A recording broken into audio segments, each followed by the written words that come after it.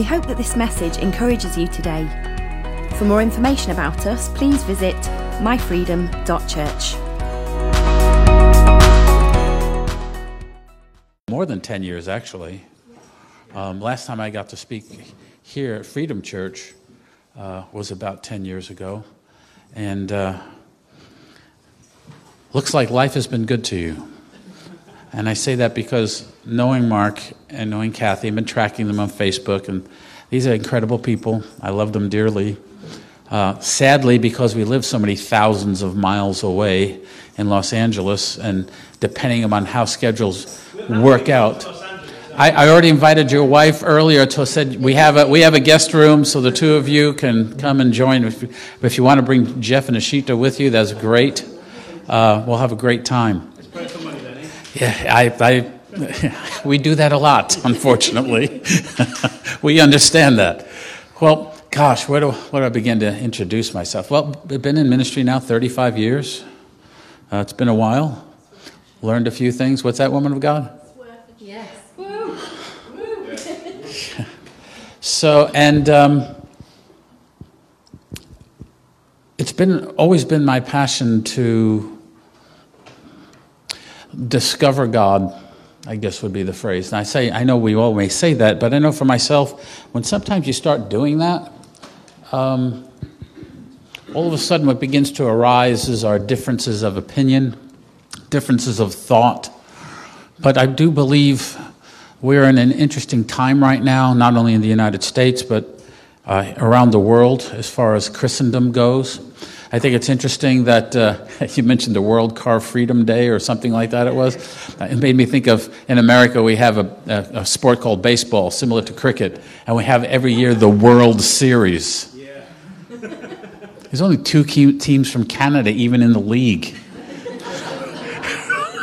I mean, how's it the World Series? Mexico isn't even invited to play. I mean, it doesn't make sense to me. Anyway, I guess we'll just get into maybe some of these thoughts today and see if hopefully I can encourage you a bit. Yeah. When Jesus said, "Follow me" in Luke 5:27, and to Simon and Andrew, he said, "Follow me and I'll make you become fishers of men," in Mark 1:17. And they left everything they had and they followed Jesus. I want you to think of something for a moment. These guys had no clue of a virgin birth. Jesus didn't walk around with a T-shirt saying, "My mommy thinks I'm special." And on the back it says, "Virgin born." Of course, if you did that today, they would think he's part of an airline, I think. So, it's that kind of thing, right? So, if you consider that, then they also knew nothing of the cross. Knew nothing of the resurrection, and yet were willing to leave all to follow this guy. Yeah. Now, we may have the benefit of knowing about the virgin birth, the crucifixion, and the resurrection, but I almost wonder sometimes if our intense focus on our gratitude for those things kind of puts almost what he said and did on a secondary level. But if you think about it, the cross really and the resurrection was a result of what he said and did. Yeah. So is it possible that we need to maybe think for a moment when we read the words of Jesus in the Bible, when we think about the heart of God? It's interesting how, the Bible comes, the first epistle that's technically written, depends upon who you read, but it was the Apostle Paul's Galatians. And simultaneously, just before or after, nobody knows dates for sure, James wrote. 30 years after the resurrection. And it's interesting how the ministry of Moses begins with writing laws on stone. Jesus' ministry after the resurrection begins with breathing on everyone, saying, "Just receive the Spirit." It's a very different approach. Not to mention that while the laws were being written up on the mountain, they were building a golden calf on the ground. And it's interesting how golden calves and laws seem to go together very well, because those laws didn't even get down the mountain before they were broken. Literally broken. So could it be that listening to the words of Jesus may be more important than all the theology and focus we have on the virgin birth, cross, and resurrection? Could it be something about the life of God? And the reason why I say life of God is because that life is in us. Yes. Could we possibly have a view of these amazing things Jesus did rather than recognizing that same life that caused disciples would-be disciples to drop their nets and follow him breathes in us? There's a guy named Zacharias in Luke 19, 5 through 10. I'm going to read it being that I'm in England, I decided to use the English Standard Version because I didn't know if that's the acceptable one here, right, or I guess I could have used the King James, but then that has its issues. So we'll just go with this, and hopefully we'll get close to what's there, huh? In Luke 19, 5 through 10, it says, "And when Jesus came to the place, he looked up and said to him," now consider, Jesus is on the road. Zacchaeus hears about this guy named Jesus. He's kind of a short guy, so he's up in a tree. And he looked up and he said to him, "Zacchaeus, hurry, come down. I must stay at your house today." So he hurried and came down, received him joyfully. And when they saw it, they all grumbled. He's gone in to be the guest of a man who is a sinner. And then Zacharias stood and said to the Lord, "Behold, Lord, I give half my goods, I give to the poor. And if I've defrauded anyway in anything, I restore fourfold." Jesus said to him, "Today salvation has come to his house, since he's also a son of Abraham. For the Son of Man came to seek and to save that which was lost." Or literally, in the Greek, it says, "Kai soze tau apolopoulos," which basically means, it was a terrible pronunciation of that last word. Sorry about that for my Greek friends. Really, what that means is to seek and to restore that which has been destroyed. The word lost and destroyed is the same thing. So whenever you see the word destroy in biblical context, particularly in the Gospels, just think the word lost too. It's also that, or actually disappear. That's another way of saying it. And the thing that I think is interesting about this segment of Scripture is because, you know how the Bible is, it's so multifaceted. It's not just three-dimensional, it's beyond that. There's all these different facets you can get out of this. But the thing that kind of really stuck out to me was what penetrated here. Now, the way I used to read this, and maybe you've read it this way too, is that Jesus said, "Okay, I'm going to come and have basically dinner at your house today," which is really nice. And then he goes from having, dinner, a guy comes down, so these folks kind of grumble, and he has dinner, and then this guy, his heart is totally changed, and he starts giving to the poor and restores things that he's done wrong. That's how we've read it. But the catch is, it's not how it's read. That's not what's there. We seem to think because he came in contact with Jesus, he gives half of his goods to the poor, and if he defrauds anyone, he gives back fourfold. But that's not what it says. First of all, it's interesting. The word Zacchaeus is Zacchi in Hebrew, which is Zayin Kaf Yad. It literally means to be one who is pure. So it's interesting where the Scripture is talking about a man who's pure but accused of being a sinner. So we have this pure one, actually pure to the point of transparency. And yet in his religion of his day, they said, quote, "He has gone to be the guest of a man who is a sinner." My first suggestion is that religiosity, whatever form it takes, including the Christian religion, I put those two words together, is that it seems to deny one's identity for the sake of its rules. So he says he's gone to be the guest of a man who is a sinner. Now, and then immediately is actually what happens there. It says, as soon as Zacchaeus hears this, he stops, turns to Jesus and says, "Behold, Lord, the half of my goods I give to the poor, and I've defrauded anyone of anything I restore fourfold." So he's now justifying himself on their accusation. It wasn't that he met Jesus and now he's giving to the poor. It's the other. He's justifying himself.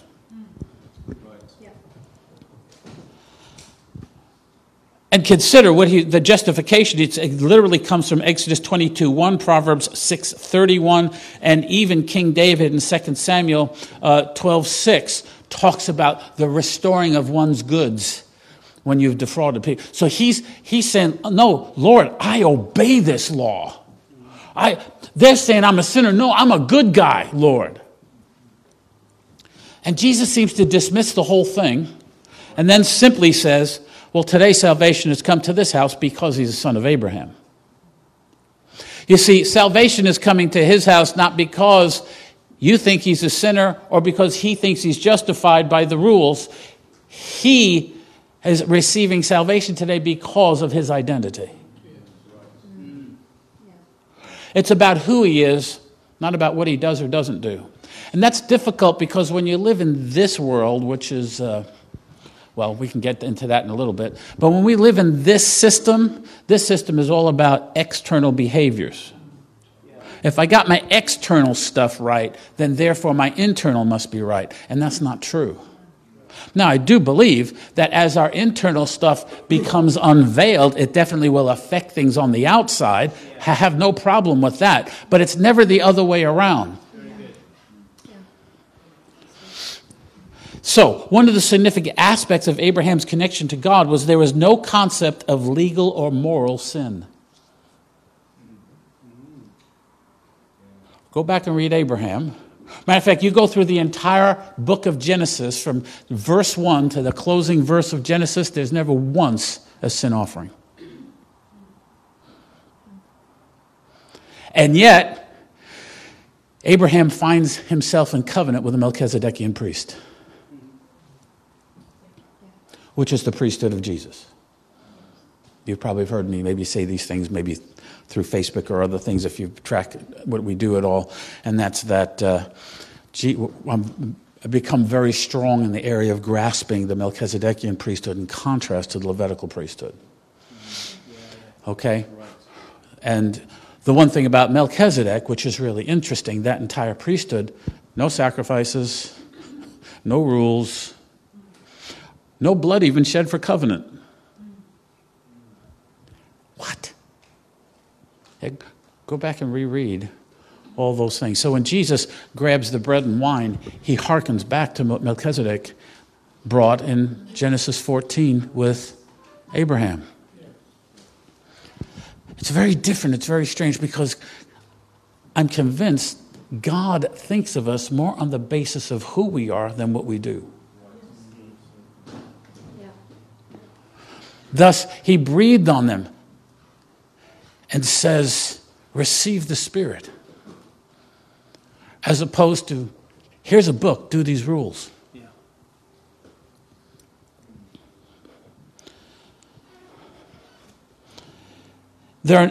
In light of that, just to contrast it a little bit more, Jesus was saying that this transparent, pure one is actually a son of Abraham. He was focusing on the man's identity, regardless of any religious system at present.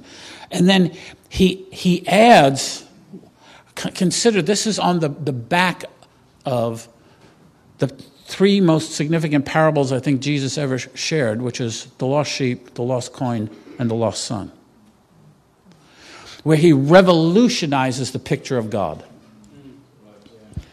Okay, just to quickly, before we get into the next part of this, just to quickly think about what that is. When you think of the lost sheep, again, and I think it's because of this stuff, flesh, ego, serpent, whatever you want to call it, it's all the same. All that kind of existence we have, what we wind up doing is we focus in on the sheep who needed to repent.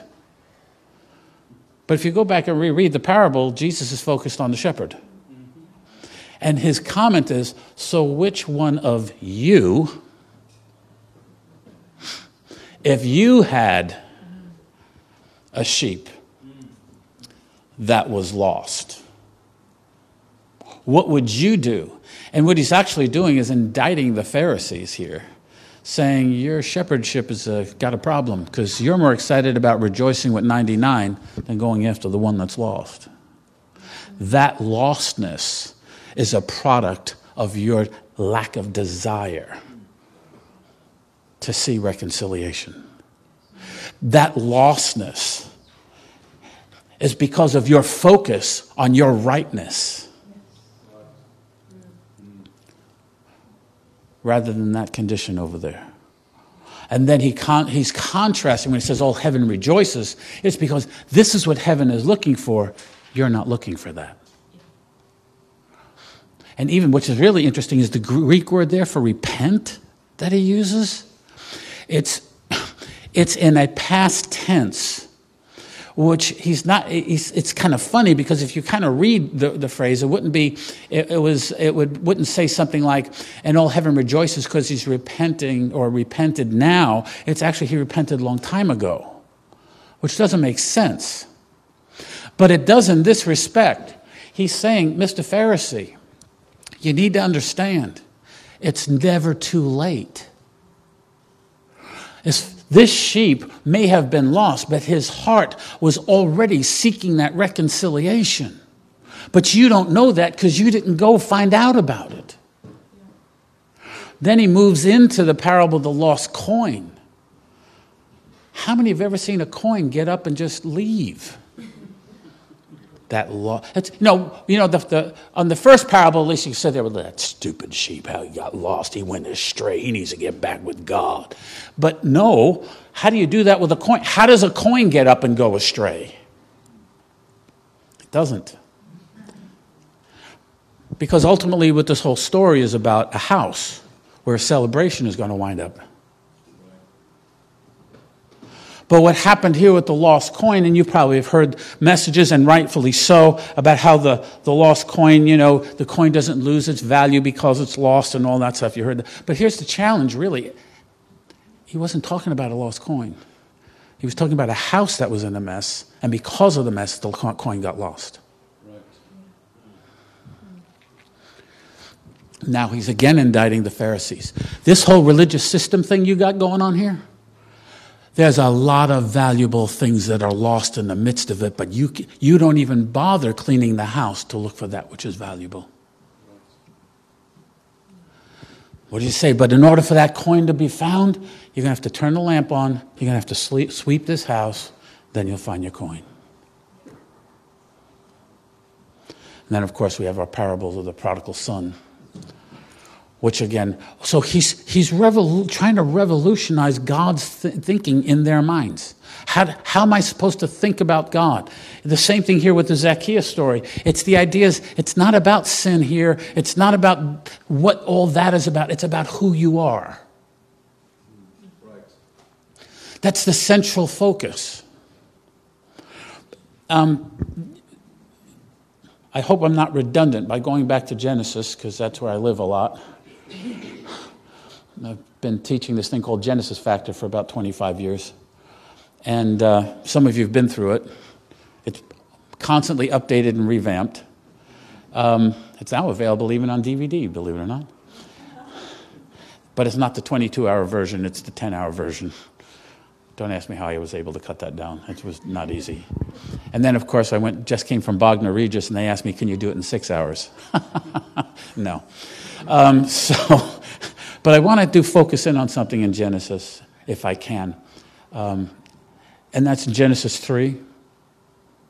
We've all heard these before, but, when we think of sin, how many of you, when we think of sin, many times for us, the first thing that comes to our minds is what, thank you, Strong's Exhaustive Concordance, that decided that the only definition for sin is to miss the mark.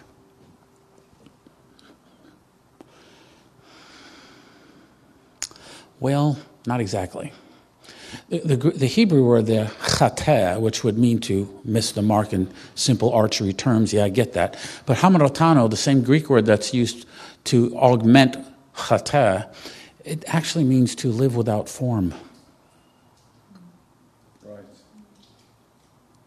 has very little to do with a missing of a mark, especially when you see that word sin first appear in Genesis chapter 4, where there is no rules. Right? Sin lies at the door. Well, if sin was breaking the commandments, how do you do that? So, what is it that happened? Why is this Zacchaeus story important? Because Jesus is almost dissing, if that's a word you use out here, dissing I have to watch that, because I have a tendency to use American words and people either don't understand me or they laugh profusely. I don't know if you remember, the very first time I ever spoke in the UK was back in 2004. And it was at a prophet's conference, and I was asked to speak on women in ministry. And because of a book I wrote called The Divine Womb, The Prophetic Purpose of Women in the New Millennium. And we just had lunch, and I had gotten some food on my trousers, because you don't say that in America. So my opening statement to the microphone, as I looked down, I went, "Oh my, I dirtied my pants." And I couldn't figure out why folks were laughing. So I have to watch myself a lot. Yeah. No, I only do that once a week. You all know the verse. The serpent said to the woman, "You shall not surely die. For God knows when you eat of it, the tree, your eyes will be opened, knowing good and evil." Settle there for a moment. Because most of us think the sin was not doing what God said. And we fall right back into the pattern of the rights and wrongs. But it's what was going on here that's really the issue. For God knows that the day that you eat, can you imagine this? You're already the image and likeness of God. You are God going somewhere to happen, an emanation of God going somewhere to happen. All right? And all of a sudden you come across this, well, for the sake of terms right now, you come across this creature that's claiming he knows more about God than you do. Wait a minute. Shouldn't there have been more of a response of, well, that can't be true because I am an emanation of God. All I have to do is look in my heart and I can see all there is. But no, all of a sudden he comes across somebody, they come across somebody that seems to know something more about God than they did. And immediately by doing that, if you really want to get into your spirituality is constructed of really one specific thing. And it's the word desire. The soul is really nothing more than desire. Well, I thought soul is mind, will, and emotions and all those things. And I'm not saying any of those things are wrong, but I'm just kind of bring it right down. You think that the intellect, the mind operates on the basis of desire. Our emotions are the product of these things called desire. So really when you get down to the crux of what makes us us, it's this thing called desire. God created a desire to receive. In Hebrew, it's ratzon, which is the same word as earth, aretz. And we've been created from the aretz. Now, we think the planet Earth, but you got to realize in Genesis the planet didn't even exist yet. I mean, we call it the 7 days of creation. God created planet Earth. It doesn't say that. What it does say is it took whatever these 7 days supposed to be for God to find a place to rest. And that couldn't happen until his image was complete. Okay, so in moving this for a second, we're now having this issue of God creates a desire to receive that eventually gets the name Adam. Well, you and I are a desire to receive. The thing is we have this amazing choice that the Scripture gives us, that desire to receive for ourselves only, or a desire to receive and reflect. Desire to receive and give back which we have been receiving. And there is a process that we go through to rediscover this, our true identity, and how to become like God. Maybe that's where we'll end today in a little bit, about how that process goes. I don't know why I'm going there, except to think maybe there's a prophetic thing here. What does this church desire? As a group together, what is your desire, your passion? What makes you get up and cry in the morning for its fulfillment?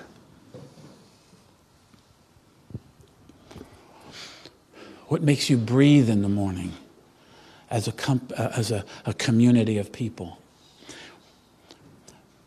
Because one of the attributes of the fall, which I'm way off notes here, but one of the attributes of the fall is our sense of individuality. Yeah. That ego that says, I'm different than you. When in the spiritual world, there's no such thing as individual. In the spiritual world, we're all one creature. And in the spiritual world, you really want to get technical, there's really only two things that exist, the creator and the creature. And his end game was to create a creature that looks like him, so to the point where you can't tell them apart. So then it's like creature, creation, creator, creature? What? Who? That's called intimacy. I'm jumping all over, but I don't know, I really started to hook into something here, I think, and if it's okay with you, it's something about what you desire, and finding a unity around this desire, this united desire, and I believe God has put it in everybody here, and there's probably others that God would yet add that it's in them, but there's something about, I feel like, gosh, if you asked for the prophetic, I wasn't thinking that at all. I feel like you guys are about to turn a corner if you haven't already. Okay? And it has to do with a united desire. So many times we get wrapped up in everything from, especially in the, I don't know what it's like here, but I would imagine, we're human. So we all do the same thing, just different ways. And we get wrapped up in leadership styles. We like this music. We like that music. We like that. All these kind of conflicts that we wind up creating. But really what it comes down to is an unfulfilled desire that I'm looking to try to get this square peg in a round hole. And what's interesting, many times the discontentment within people's personal lives show up as, I don't like the church and I'm leaving. And it has nothing to do with the church.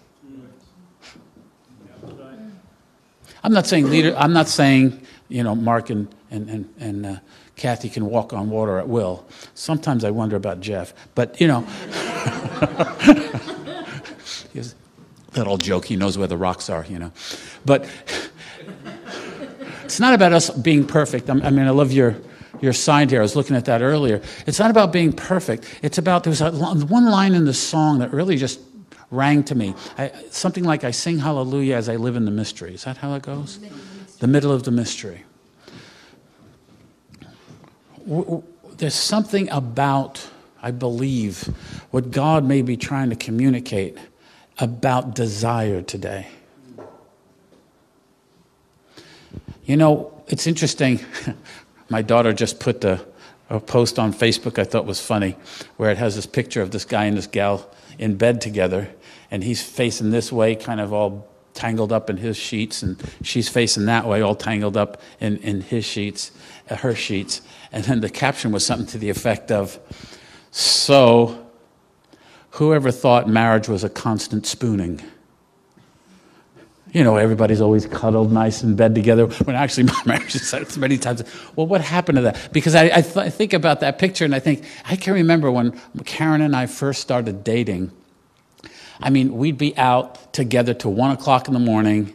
Then she'd go home, and then we'd talk together on the phone till like 4 in the morning. Then go to bed for 2 hours, get up and go to work, where we both worked in the same organization together, that we would meet for lunch. All this amazing desire, so to speak, that was happening. And then you get married, and after about a year, then the kids show up, and it's kind of like, I'm just going to bed. Leave me alone.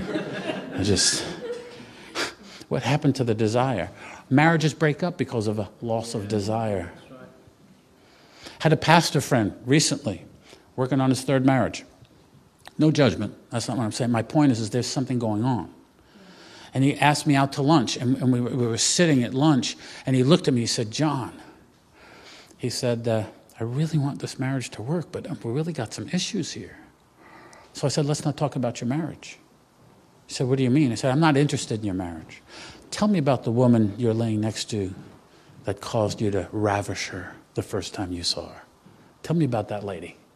Let's get this third person of the ungodly trinity called marriage out of the picture for a minute, because marriage becomes an entity rather than a relationship sometimes. It becomes a theological correctness. Right? Especially for us Christians, because marriage is supposed to go, tell me about what excited you when you first saw her. Tell me what still excites you, why you want this to work. What is it about her that you desire? What does Freedom's Church desire that burns in you? Coming to that mind,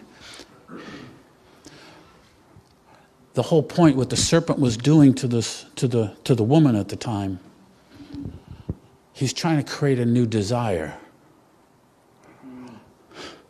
She was fulfilled as image and likeness. Matter of fact, even the phrase image and likeness, you talk about man and woman. Image in Hebrew is tsalem, which is masculine. Kadnut, sorry, wrong word.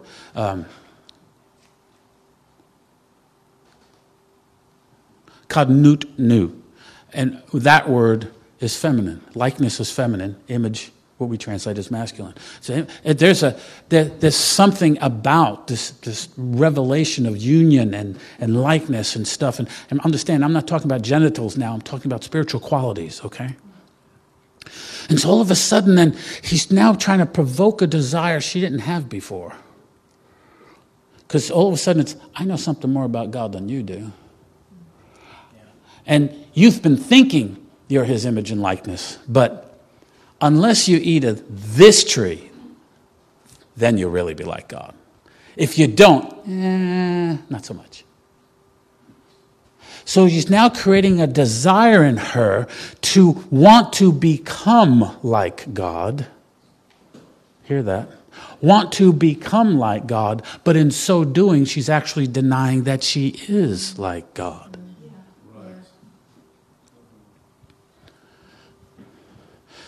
And of course, the final nail that goes into that coffin is that to be like God, you have to know what's good and what's evil, what is right and what is wrong. Which now is a false desire because it can't be fulfilled. Because then you'll never know enough about good, you'll never know enough about evil. As a matter of fact, years ago, there was a certain minister in America who wrote all kinds of books on cults and all this stuff. And man, I was, because I wanted to know the truth. So I'm studying all this stuff. And after a while, I was feeling pretty yucky. Didn't connect the dots after about 3 weeks of listening to all this tapes. And back then, dating myself, we had cassette tapes back then. Listening to all these tapes and reading his books. I'm just feeling, and all of a sudden, God kind of just broke through and he says, why are you wasting your time with all that? Oh, well, God, I don't want to get off. I don't want to be misled. You're already misled, John. Spend time with the authentic. Oh, yeah, okay. But see, what the serpent was doing was creating a desire for her to want something she already had. And what was within her was infinite. So consider with me, Freedom Church, is the real warfare, I mean, you have to forgive me. I have two mottos in my life now. I got delivered from deliverance, where everything got to get people delivered, you know what? Just love people. It's amazing how that delivers people. Rather than sitting him in a chair, giving him a paper bag and having barf, so you can get them delivered. I don't know if some of you came through any of that movement back in the late 70s, early 80s, but there was a whole movement on that where if you didn't barf in a bag, you didn't get free of the demon. Yeah.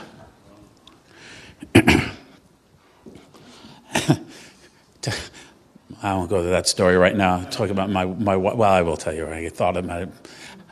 When we were going through this early on, we weren't even officially married yet. It's amazing this woman married me. It's amazing she's still married to me. But because we got into this deliverance, Pigs in the Parlor was the name of the book. Have you ever heard of that? No? Oh, yeah. You're so blessed. He's been delivered from that kind of deliverance, you know. And you know, if depending upon a person's, they tell you in the book how a person would look at you, their attitude, these were demons that are manifesting, you know. So I read the book. So now, because I read the book, I knew, you see. You know how that goes, right? I read the book. And so my wife said something. Well, she wasn't my wife yet. My girlfriend, Karen, says something to me at one point, and I look at her and I go, that's an evil spirit, isn't it? She said, what? I said, now that's rebellion, and you know it. And before you know it, my wife was 4'10" 3/4", and at the time, 90 pounds at best. Okay? Well, I'm on top of her with my knees on her shoulders trying to command this demon out of her. She's crying, and I'm saying, that spirit of sympathy is not going to get the best. I mean, it was terrible. You know, when I talk about religion and stuff, I say it as a former expert. You understand? I'm not saying it as, you know, these hypothetical and I'm so spiritual. I am the poster boy for how to do it wrong. The serpent was creating a desire because it knew, for lack of a better phrase, and for that matter, in the end game, you'll find that the serpent actually wasn't so much apart from them as much as an aspect of the creation system of which they were a part. So it's kind of this, that's because, you know, we're talking about the Eve. It's not like I'm, you know, we can do Adam later, but, you know. Actually, they're both called Adam. You know that, right? Until Genesis chapter 3. Okay, good. So, but he's trying to provoke a desire because once desire is in operation, it seeks fulfillment. But if I can get you to desire something, if you consider, I'm going to get you to desire something that's going to put you on a kind of a loop, which is the knowledge of good and evil, which is a sliding scale all the time. Okay? You can't pin it down. That'll put you on a loop. And this is the world we live in. This is the tree of knowledge of good and evil. This is it. You know, consider this. When Adam, the Bible says, you know, that God created and Adam gave names to the animals. Right? Let's dial that back for a minute and just listen to the Hebraic concept for the moment. God's creative force was in operation, and we give it definition. What definition do we bring here? What desire do we have? Sometimes, maybe people have been in church for a long time, maybe been in this one, and we're constantly looking, is it possible that the, lack of a better phrase, the serpent in our lives has caused us to desire something that we're on a loop, rather than realizing the fulfillment of our desire is right here among us and not anywhere else as a community of people at Freedom Church. That the full revelation of identity that God has is right here. And all we need to do, like with Zacchaeus and like with Jesus, all we need to do is recognize the identity issue and find fulfillment there, where we're not, in a sense, constantly trying to reach out for something, and then before you know it, well, you know, Marcus, he's just, you know how, I don't know if it happened to you this way, but for us it's like this, you know, a person comes in the first week, and this is the greatest church in sliced bread. 3 months down the road, I don't feel love here anymore. Or it's kind of like a sports team, right? If things go well for the congregation, look what we did together. If things are going bad, that pastor, man, we need to get rid of the coach. He's just the pastor's. What are these desires? What's happening? You know, I thought I was maybe going to get deeper into other aspects of the scripture today, but I don't know. I hope I'm not disappointing. My heart is just the issue is just something about the desire of Freedom Church. And it's about recognizing that, like when the serpent says to us, not just you will not surely die, but don't you know that if you eat of this, then you'll be like God, knowing good and evil. And getting us to desire something And many times we even come into church with a desire because of maybe a ministry we saw on television. How many I wrote a book called Why Ministers Fall. And one of the things I really talk about in the book is not so much the issue of why a minister falls into some form of immorality, but the Christian culture around it that encourages and empowers it. You say, we think, well, if there was no pornography on TV. Let me tell you something. There was no pornography in David's day, but he did real good with Bathsheba anyway. Mm-hmm. Okay. So let's not blame pornography. Let's not blame all those things. Stop. What happens to a lot of us in ministry is we have the sense of call, a sense of passion, a sense of vision, and God begins to assemble people around us that have similar vision, again, mutual desire. But then all of a sudden, there's the comparative because of what we saw brother so-and-so do down the block or what sister so-and-so says on television. And now there's another desire in there. And then you start comparing. Yeah, well, but they don't have that desire like brother so-and-so on television. That's what success looks like. Can't be this. And no different than the serpent did to Eve, Christian television does to us. I'm not saying it's bad. It's not a bad or good thing. It's not a right or wrong, good or evil issue. It's an issue of what does it do to our desire. Right. Yes. And unfortunately, what we wind up saying is, well, I want that for us. Right. Why? What if instead we become intimate with each other? I mean, how many times marriages fail because I want that for us rather than discovering what we have? Right. What made it special? What was it when you saw her or him that went, wow, my soulmate, to use terms, whatever phrases you want to use. And sometimes it's coming to terms with, sometimes we've gotten together and we totally wanted something other than this. And down the road, it's a disaster, kids and all. What's your desire? Zacchaeus, pure one. There's a pure desire here. There's a pure desire from God in this room.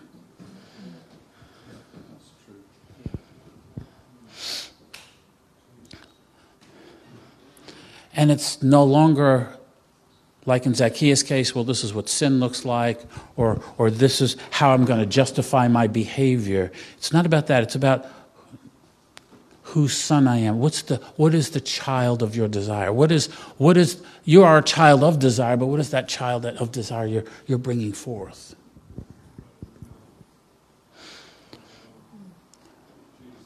How do I end this, God? I guess by... All right. I guess one thing to say is that if God told, see, I'm of this opinion in the Garden of Eden. The whole thing was a construct to create a creature that can genuinely love. Because in order to genuinely love, I have to have the appropriate and correct choice not to. I mean, you start thinking of our relationships around here. Let's say you're married. There's something special about he chose me. She wants me. It's a choice that had to be there in the garden. And I think the idea that God created the garden and said, don't eat this tree, and if you do, I'm going to be really ticked off at you, is a misnomer. Because we even in translations, I read some of the translations, we start reading into it a character of God that's not there. God was never angry over their decision. Because it had to be real. And the beauty of it is he had a fail-safe in the system. When they chose the tree of knowledge of good and evil, which was in Hebrew, it's called the Reshimon or the Zacharun, the remembrance, that they would remember home. Even after they left. But then they would have to desire home.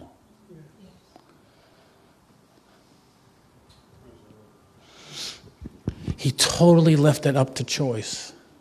Totally left it to unfold in choice. So the whole point then is, when I choose home, when I choose the Father, when I choose Jesus, when I choose that reality, it's so real and genuine.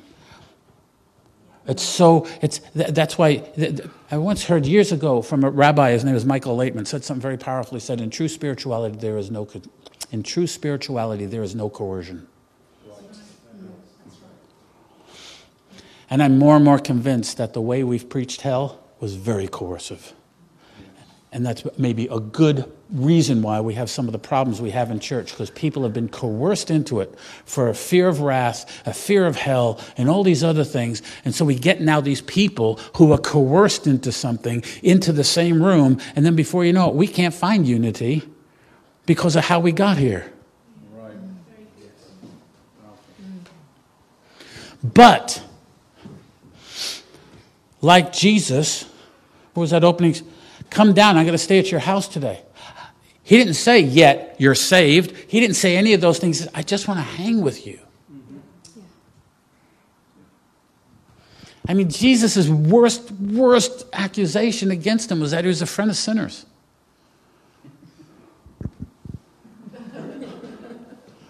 And also that he was a wine bibber. I got something to live up to. I don't know, be like Jesus. Nobody accused me of being a wine bibber yet, so I got something to work up to.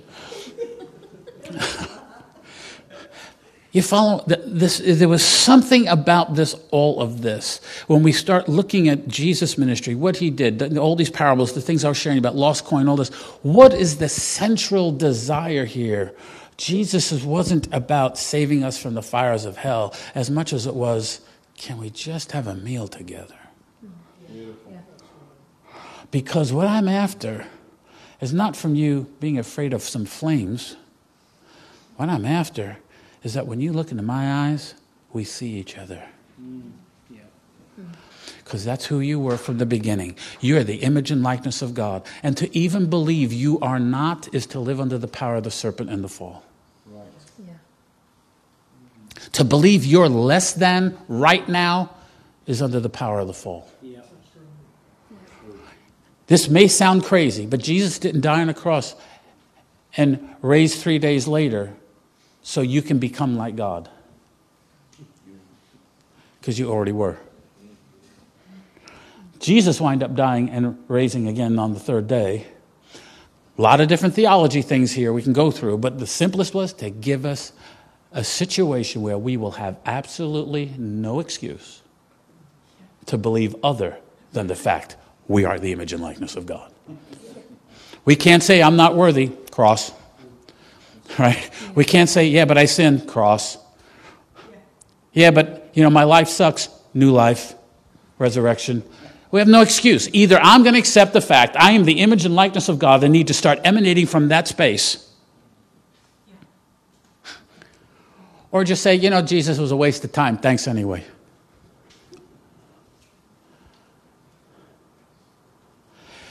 But then there was more. And I guess that's the other element here. And that's what I just keep going back to. Think of it. If God said, guys, the day that you eat of this, you're going to fall into this death sleep kind of thing. Well, here's the question. If God said then, please don't eat of that, why has it changed? It hasn't. The fact that we're eating still from the tree of knowledge of good and evil is still going against what God's request was. Can we let it go? As a congregation, can we let it go? And find our mutual desire. We use other terms, and sometimes maybe to our detriment, we use terms like, what's the vision of the church? What's the purpose? Those are all great things. But what if we just kind of whittle it down to saying, why do we desire to do this? You're all here. There's a desire. Same rabbi, by the way, said something interesting about, he calls it I'm modifying it a little bit, it's called the power of the group. Because in Hebraic type spirituality, where Jesus comes from, by the way, just in case you didn't know, he was Jewish. Okay, he may not have lived by those rules, but he did have his roots. He was strongly of the opinion that the only way to develop spiritually is to be around other people who want to develop spiritually. Yeah, that's good. Really. Thus, you are one. Why? Because in that world, we're one creature anyway. The delusion is that we're separate here. And as a result, so what is it that causes you to gather here? Oh, I'm not just talking about although maybe the music or you like the preaching or you know some of the vision you perceive, but there's something way down deep on the inside that says, I got to be connected to this. Mm. If I may add, come hell or high water, because I'm sure you've had both.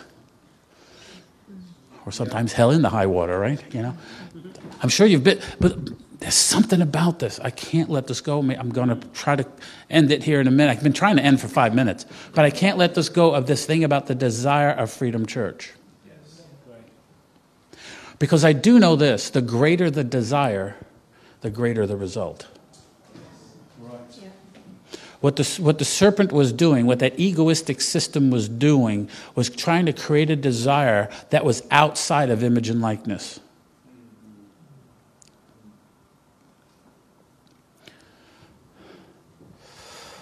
I won't say to everybody what you said, but you kind of jokingly said something about the church and your changes earlier.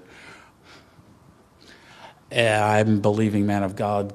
I'm not saying anything bad about people who left, but you know what? Sometimes, as we begin to discover our desire together, there are folks who don't have the same desire, and that's okay. But what we have to do is find ours. Because when that becomes really rock solid and very clear and breathes, you know, the Bible says that something maybe we don't see that's there, but it's there. It says that God breathed into Adam, the Adam, this breath of life. Well, guess what? He didn't breathe in and hold it. He exhaled into the mouth of God. And together, if you notice, by breathing in and out, it's again this picture of intimacy, close breath. When we have this kind of thing amongst us, then when folks come in, if you will, it's not that they got it. I'm not saying it's wrong and don't do it, but you know, we have then the 10-lesson new members class, and if you take off all those boxes, now you're a member and everything's great. If that worked, churches would never have the problems they do. But I do believe if we find the same desire, almost what can't be totally let. You can't plaster it up in 3 words on a screen. It can help frame it, but it's that core thing that says, I need to be with you. And our heads may have some real clashes. I'm to the point where I don't... This is tongue-in-cheek, but just hear me out for a minute. I don't believe in marriage anymore. No. You're kidding me. Well, what I mean is we do this whole ceremony, we get married, and then we have a conflict, and then we say, yes, but I stood before God and I got married. Like that's supposed to be the reason why you stay together. How about never letting go of that desire to be together? Because honestly, the rules of marriage are useless without that. Yeah. It's just a bondage, like anything else. Well, I guess I just would end by saying, maybe the whole message today was a bit of a prophetic word, just saying that there is a desire here. And I think maybe God's done some purging. Again, nothing against people. It's not about right or wrong, good or evil. Get that out of your mind for a minute. To get down to the core of this breathing desire. Because as the more clear that becomes, not here, but in here. It doesn't have to be clear here. I mean, there are definitely times I wake up in the morning and turn over, look at my wife, and it's not clear here, but definitely clear here.